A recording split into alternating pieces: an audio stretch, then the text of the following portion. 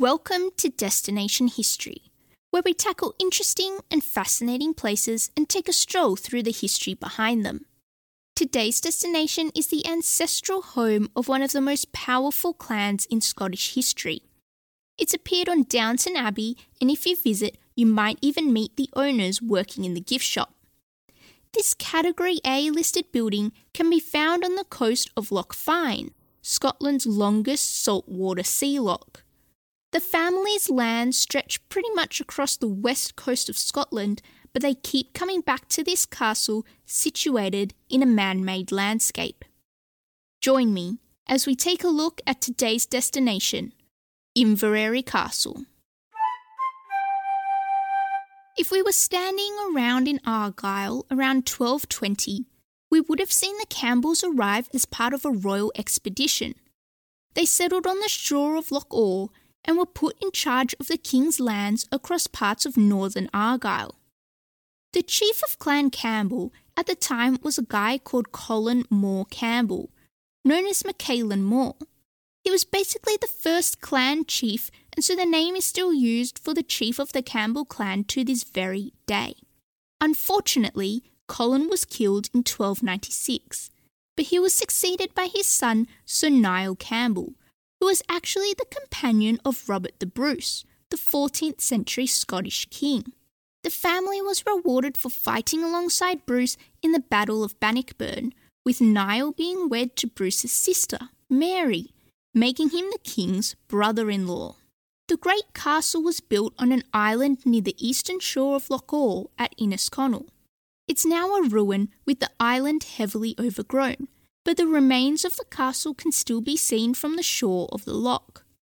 The Campbells remained on the island until about 1450, when Sir Duncan Campbell, great-grandson of the great Colin and therefore, at the time, head of the clan, decided to move the Campbell family seat from Loch Awe to Inverary on Loch Fyne and built a new castle.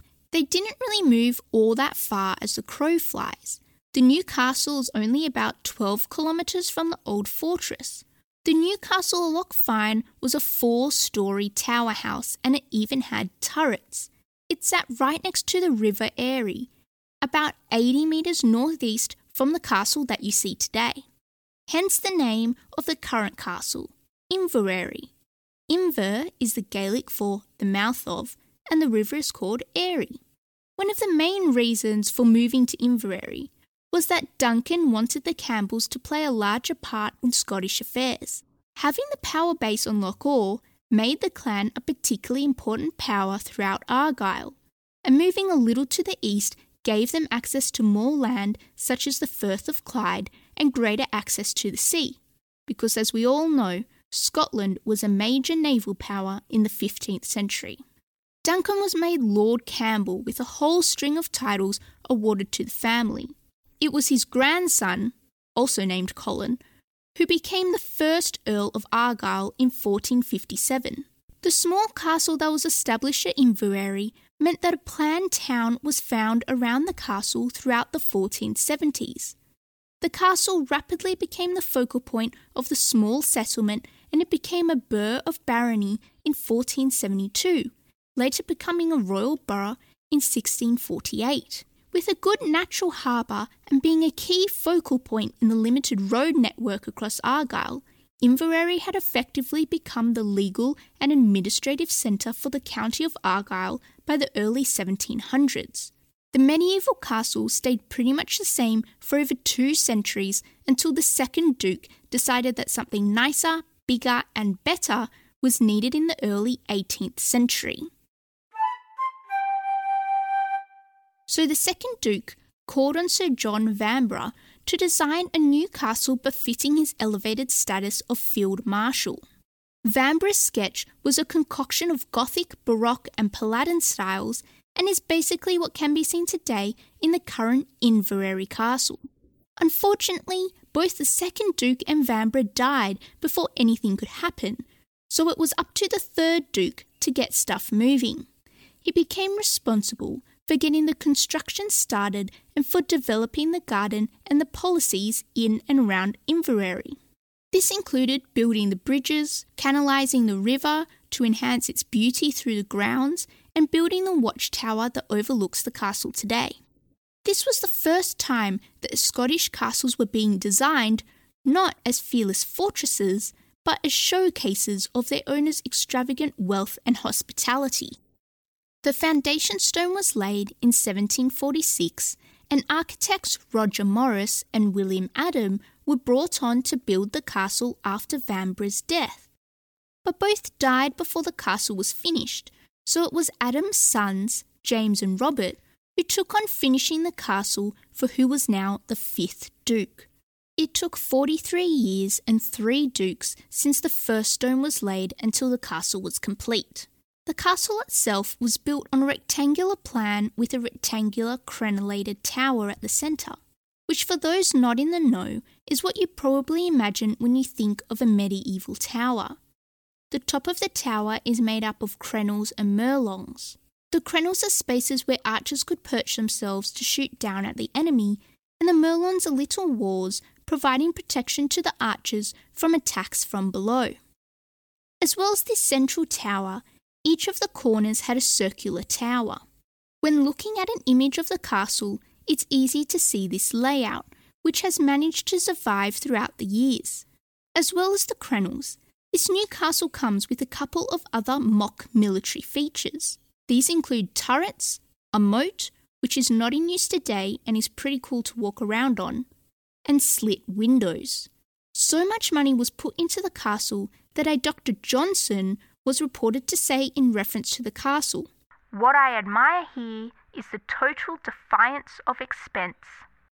Now the Duke was, I suppose you could call him, a bit pretentious and stuck up. He felt that the town of Inverary was blocking his views from the castle, which could only mean one thing. Yes, you guessed it correctly. The entire town of Inverary needed to be moved. And so the town was destroyed and rebuilt half a mile down the road. This was in 1744 when the town was barely more than a huddle of cottages. So I suppose it's not that bad. The only thing was that while the 5th Duke had had plans made for a new town on the shore of the loch, nothing really happened for 30 years. And it wasn't until 1770 that things actually started to get moving. Luckily, over 2 centuries later, the bond between the castle and the town is still strong. The town itself, the new one, was built mainly between 1750 and 1800. It basically embodies all the cool things about the Scottish Enlightenment and is one of the country's earliest examples of town planning. Now, you have no need to worry. The people of the old Inverary town were not cast out onto their bums while the new town was being built.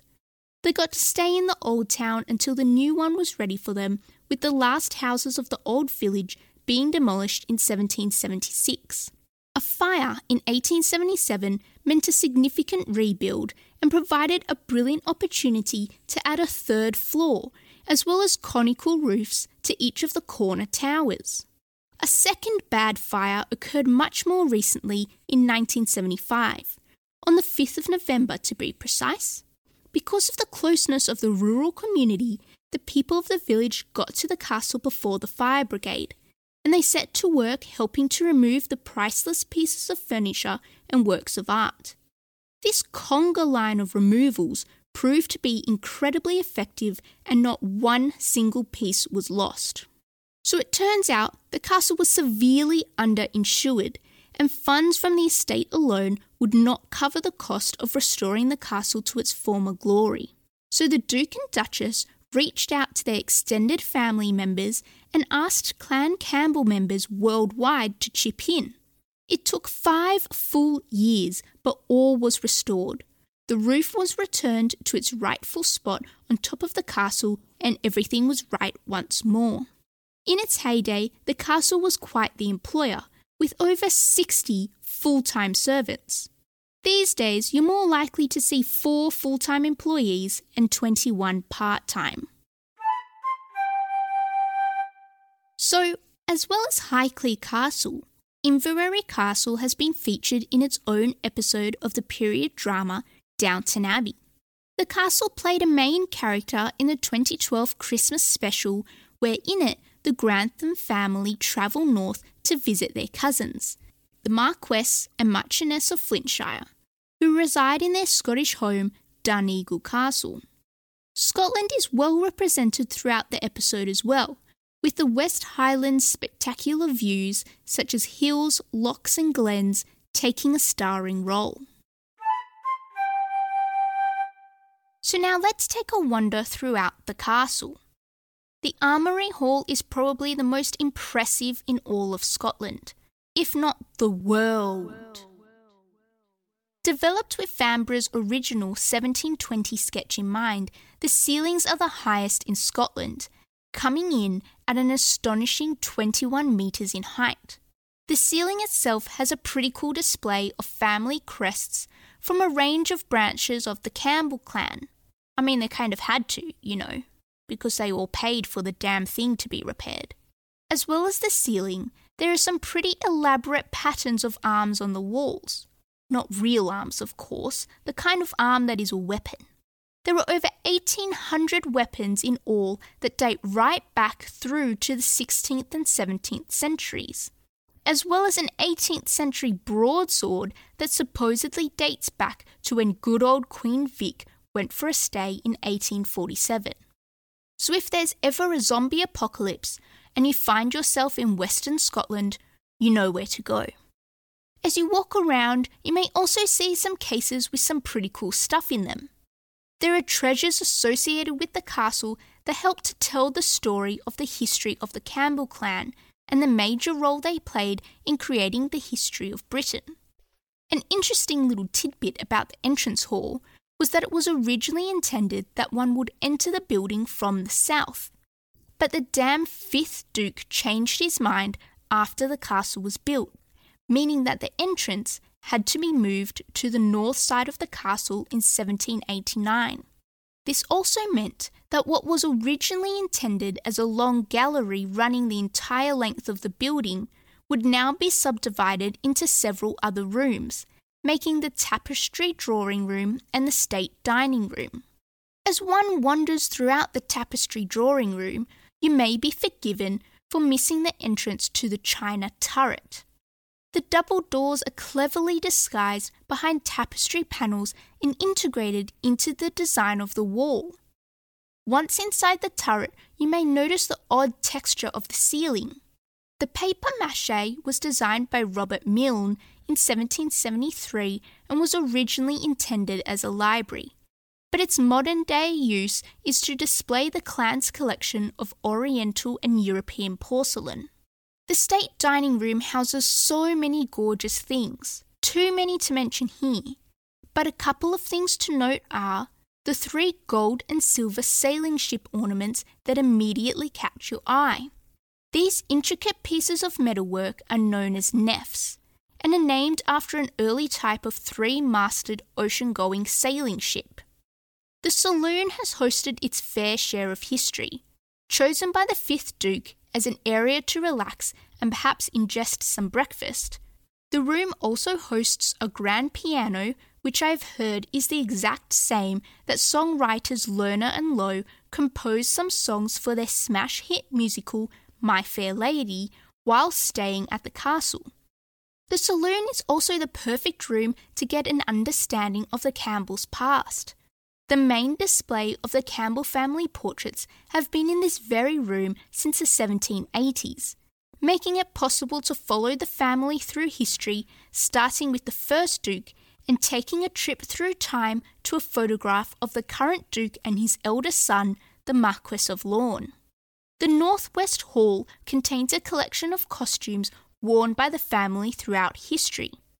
This includes the coronation robes of HRH Princess Louise, the robes of the Knight of the Thistle, the current Duke's uniform of the Royal Company of Archers, the baton of the hereditary Master of the Royal Household in Scotland, and the current Duke's coronation robes and coronet from the coronation of our very own Queen Liz are all on display.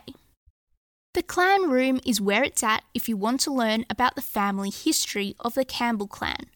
On the south wall of the room is a remarkably detailed family tree, tracing the Campbell lineage and its various family tree branches all the way back to Colin the Great in 1477. There's also a map showing just how much of Scotland the Campbells controlled at the height of the clan's power. This included most of Argyll, the Campbell strongholds as far east as Taymount in Perthshire, north to Cawdor Castle in Inverness Shire, and south to Loudon Castle in Ayrshire, which is now in ruins. The Victorian Room was created as a tribute to the marriage between HRH Princess Louise, daughter of Queen Vic, and the Marquess of Lorne, who would later become the 9th Duke. The main feature of the room is a maple wood writing desk, which was given by the Queen to her daughter on her marriage in 1871, as well as a portrait of the princess, which hangs above the fireplace. There is also a porcelain figure of the old Queen at her spinning wheel that was sculptured by Louise, who, incidentally, was quite a talented artist and sculptor. The MacArthur Room is where we get to the good stuff, the ghost stories. The bed in question is an elaborately carved bed that belonged to the MacArthurs of Loch Awe. The legend says that a young Irish harpist was murdered by the Duke of Montrose's men in 1644. The story goes that the 9th Earl was in the castle when the Marquess of Montrose started attacking and ransacking Inverary village. I guess they had some beef or something. But when the Earl fled the castle, he left behind one of his musicians, a young harpist.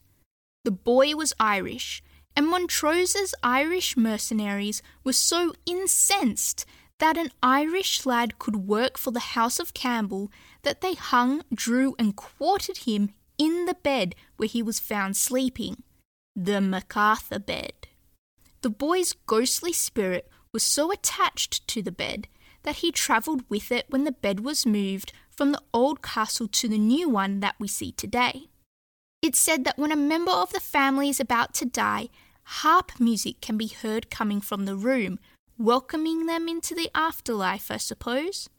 On the topics of ghosts, there is another pretty cool ghostly legend about the clan, the Loch Fyne ghost ship. It's said that a ship resembling that seen on the Campbell coat of arms can sometimes be seen on the horizon.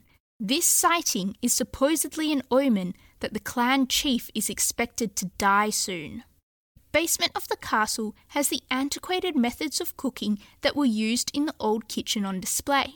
It was last used as a proper working kitchen by the Duke's grandmother, Duchess Louise, in the 1950s. Today, however, it is used as a tea room and the castle gift shop. The old kitchen was unique in the fact that it housed 7 fireplaces for different methods of cooking. 2 stoves were for stewing, 2 ovens for baking, a hot plate, a boiling stove, and a roasting pit with a spit. When Princess Louise married into the family, Sir Matthew Digby Wyatt was commissioned to create a special canopy entrance for the castle, so that when Queen Vic came to visit her daughter, she could get from her carriage into the castle without getting wet from the drizzly Scottish weather. The entrance has since been given the nickname Paddington Station due to its similarities with its London namesake. The old estate stables have been turned into the Argyll Archive. It houses the earliest depictions of the Scottish landscape and is one of the biggest archives of family history in existence. Some of the documents even date back to the 11th century. So when you take a wander outside, you'll find that the gardens themselves are 16 acres and have been split into 3 main areas. These are the lawns immediately to the southwest of the castle, the formal gardens beyond the lawns, and a place where the flora are free to grow wild in the form of park and woodland further to the south. The 2 acres of formal lawns and flower beds benefit from the Argyll climate, with its yearly average rainfall of 230 centimetres. It is ideal for rhododendrons and azaleas, which flower from April through to June.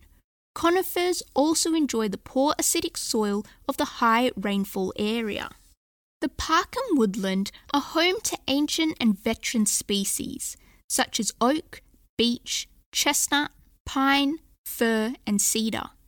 And the formal gardens are stock full of large and colourful plants that give the site its high horticultural value. The Inverary grounds form one of the most important landscapes in Scotland.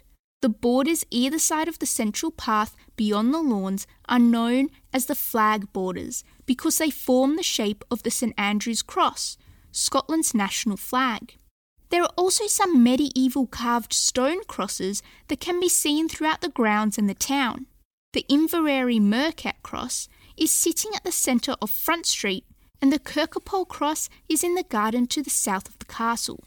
Physical evidence of work on the grounds date back to the 1600s, and in Scotland this evidence is called a policy. Amongst the policies are three important avenues on the castle grounds: the Lime Avenue, the Town Avenue and the Glen Shira Avenue.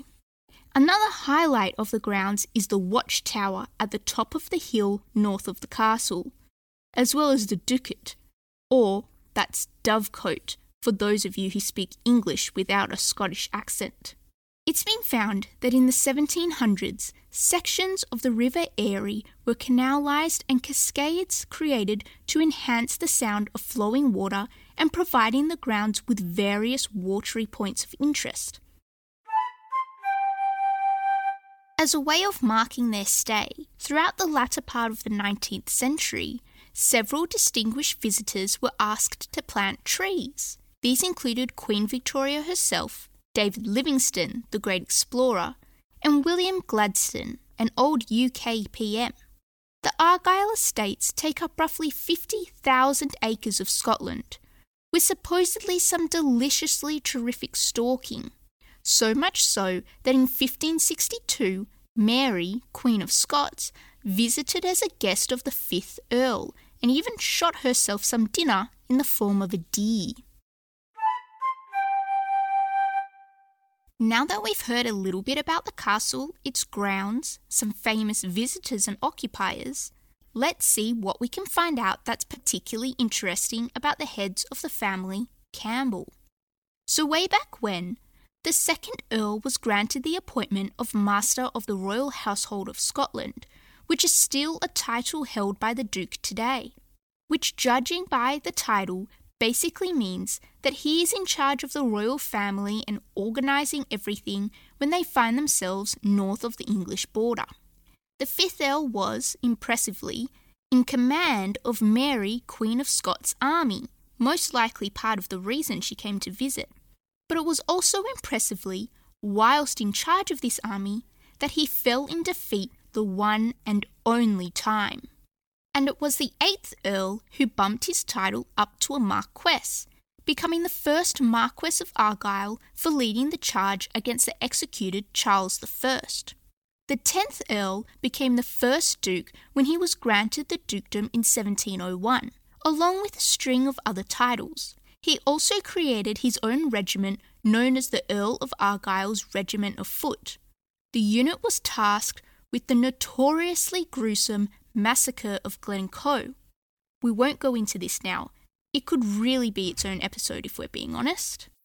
So as not to be outdone, the 2nd Duke commanded the government army at the Battle of Sheriffmuir, which helped to put an end to the Jacobite rebellion in 1715.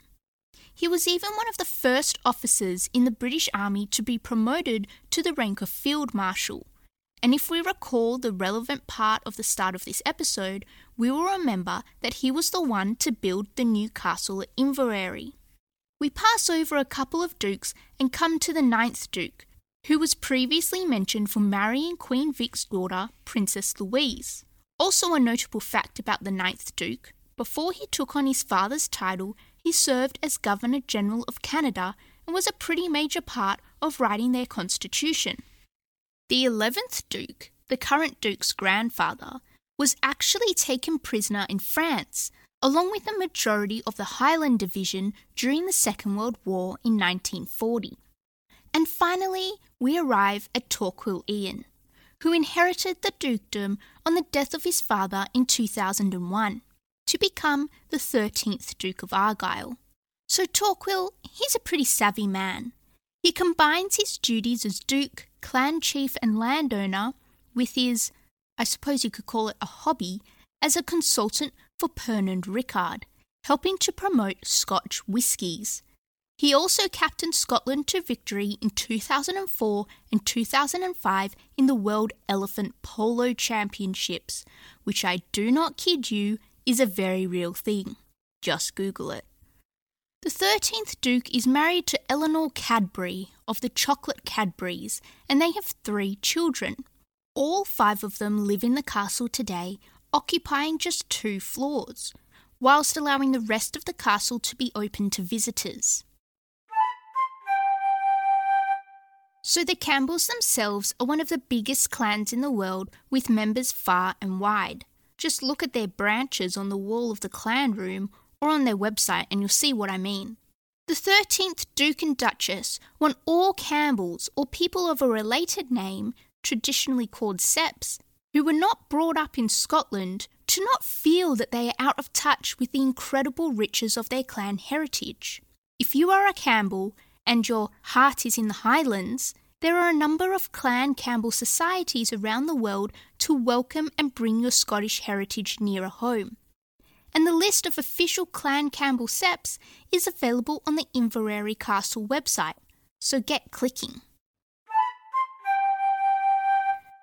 If you had fun and feel as if you learned something, give us a subscribe and a review.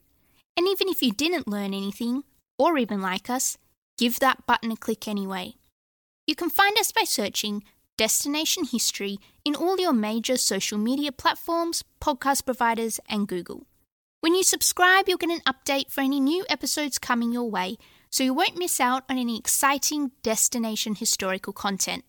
As always, all links spoken about, images, and resources used can be found on our website at destinationhistorypod.com. And if you have a building, place, or area of significance that you would like to learn more about, drop me a line and I'll see if I can cover it in its very own episode here on Destination History. See you next episode.